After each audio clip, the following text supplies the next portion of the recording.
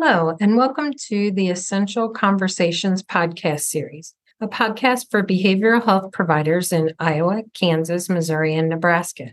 Each person who enters recovery is as unique as the story that they bring with them. And this month, in honor of Recovery Month, we will be bringing you recovery stories from people in diverse populations. Hear what people in these communities want providers to know. I hope you enjoy. Hi. My name is Darla Bellflower, and I am a person in long-term recovery. I am doing a project for the Addiction Technology Transfer Center, having essential conversations with people from diverse communities. And my guest today is Hector. Hector, thank you for joining me. Yes, thank you. Thank you for having me. And I'm thinking of us, so thank you. Right on. I will just get right into the questions. I know that you live in Missouri now, but where are you originally from? So I am originally from Mexico, Guadalajara, Jalisco. Was born there, lived there up until third grade. And around that age, third grade is when I moved to the States, moved to Arkansas, Northwest Arkansas, and basically was raised there. And just recently moved here to Missouri about 3 years ago this month. And I know that you're a person in recovery. And like we talked about a little bit earlier and in our earlier conversations, is recovery can look very different for every person. It's something that can be very unique. And as I shared with you, my recovery is abstinence everything, because that's what I choose. And I know that there's a lot of different definitions of recovery. What does recovery look like for you? It would be a process of like a more holistic self, a continuation, I would say better, a continuation of a holistic, healthier version of me. It looks like recovery from the family disease, knowing that my father, my grandfather were people who used drugs, who you would consider to have a substance use disorder. And so for me, separating myself from that trend, that pattern of the family disease, and honestly, like practicing harm reduction through prevention. It sounds like a couple of things. As you were talking, I was reminded of Samsa's definition of recovery, which is a process of change through which the individuals improve their health and wellness, live a self-directed life, and strive to reach their full potential, which is exactly what you described. So that was spot on. You also talked about it being a family disease, and it sounds like that you have decided to end that cycle and that, you're not perpetuating that. But you also talked about like a harm reduction model. What does that look like for you?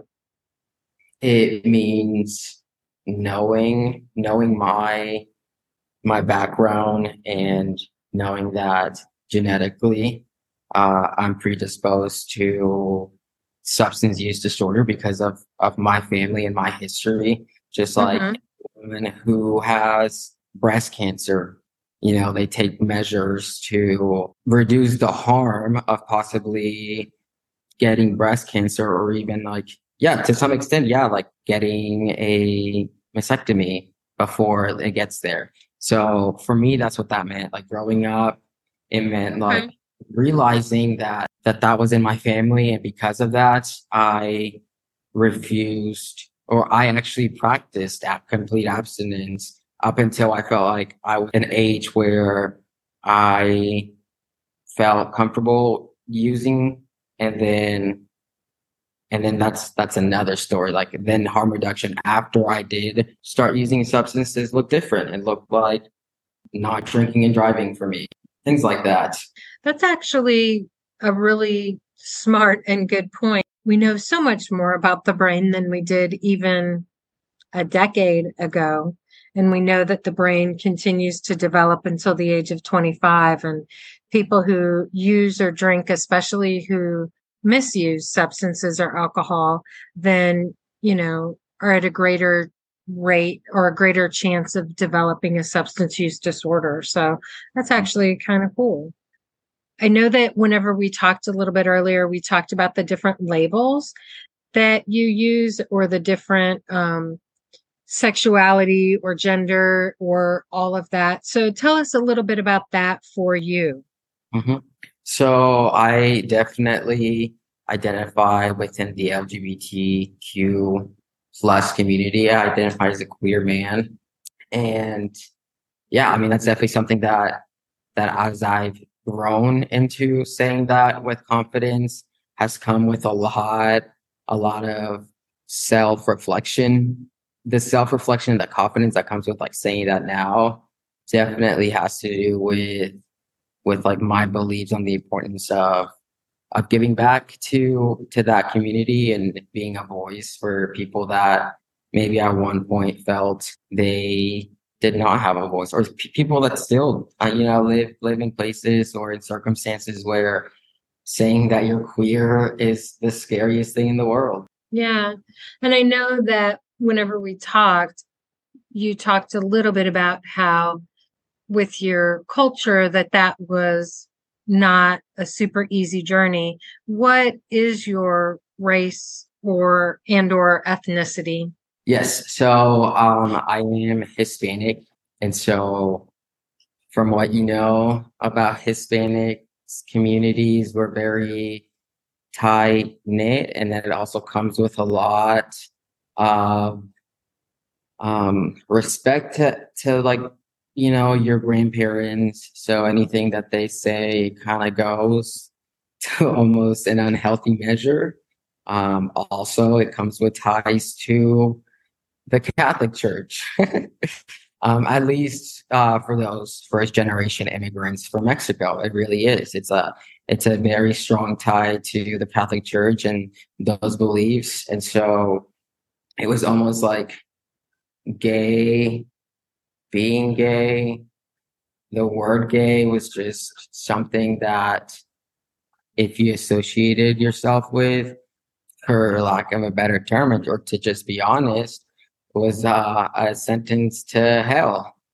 And for a young and like for a young person like me growing up in that, I mean, that was the scariest thing. You don't, if your parents are telling you that they're going to go to heaven and everyone around you is going to go to heaven and, all these things, like you want to be that too. And so it came with a lot of, again, self-reflection and understanding that there is safer places out in the world and out there that will support you and love you, even if you do still want to continue to be in a space of a religious space.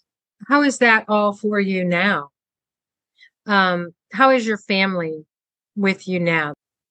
So I see this is the second phase, I would say, of my journey to the like what I mentioned earlier, like continuation to like being a more whole, like holistic version of myself, which includes that. Like I feel like my gender identity came like hand in hand with my substance use, even whenever I did choose to do that.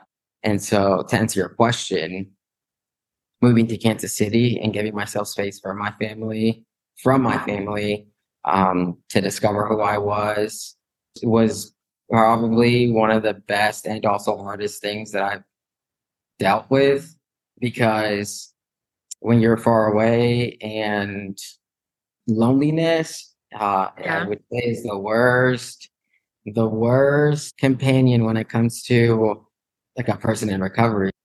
From college, I was like, okay, you drink, and that's like such a cultural thing, just a college culture thing. Kind of like had to unravel and realize like, okay, like me doing this is not working out.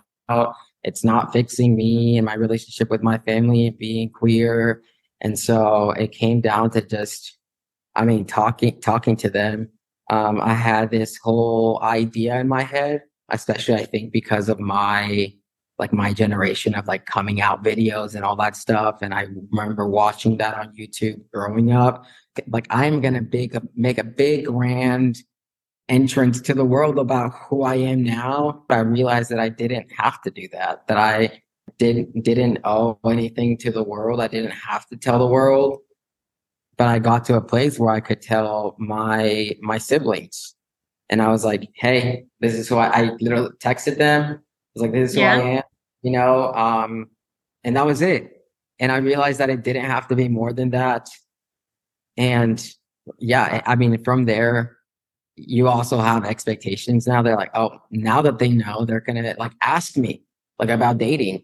But that's Right. also just not how it works either. Like they're probably still trying to like figure that out themselves. Like how do I talk to Hector even though he is the same person, even though nothing has changed, even though we already knew?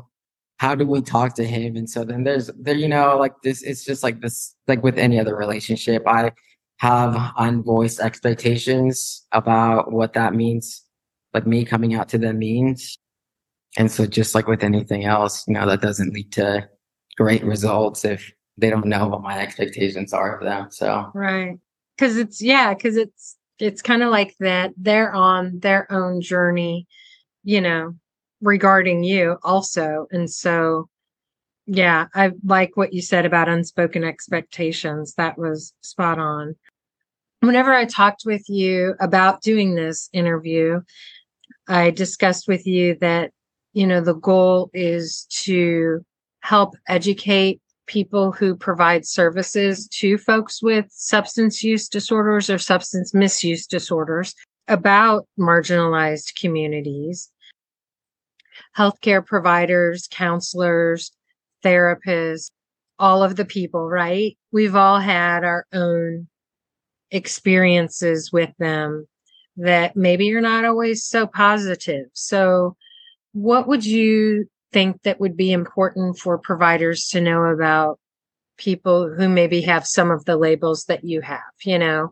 You're first generation, you're Latino, you are queer identifying, in recovery, like all the things, right? So, what would you want them to know about any or all parts of you? you know, that was the one question that I really, really thought about a lot over the past couple of days to just what really do I want them to know? And it just always came down to the word fear. I feel like for a person like me, being all the things that you have mentioned, queer, an immigrant, Latino, in recovery, all those things already come with a weight that I have to carry for myself. And it is so hard to ask for help when you feel like without bringing politics into this, the world is too worried about that rather than like a real person who is dealing with all these things and is just wanting help. That's the thing that I would say that from my experience, going through all of this process and even working myself like on the other side as a provider, I see the fear that like going to Casey Care is like it's just like walking in there and like as an immigrant, you're not used to going to go get help. As an immigrant, there like you have your family and that's it.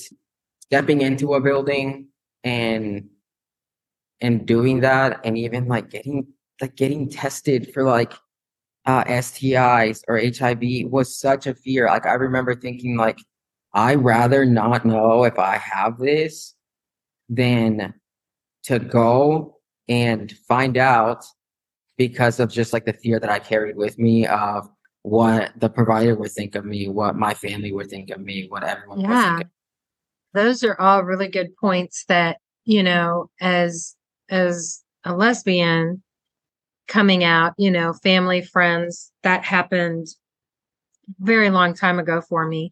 But every time I go to a new healthcare provider, I have to come out all over again and not knowing what their attitudes, beliefs are around that.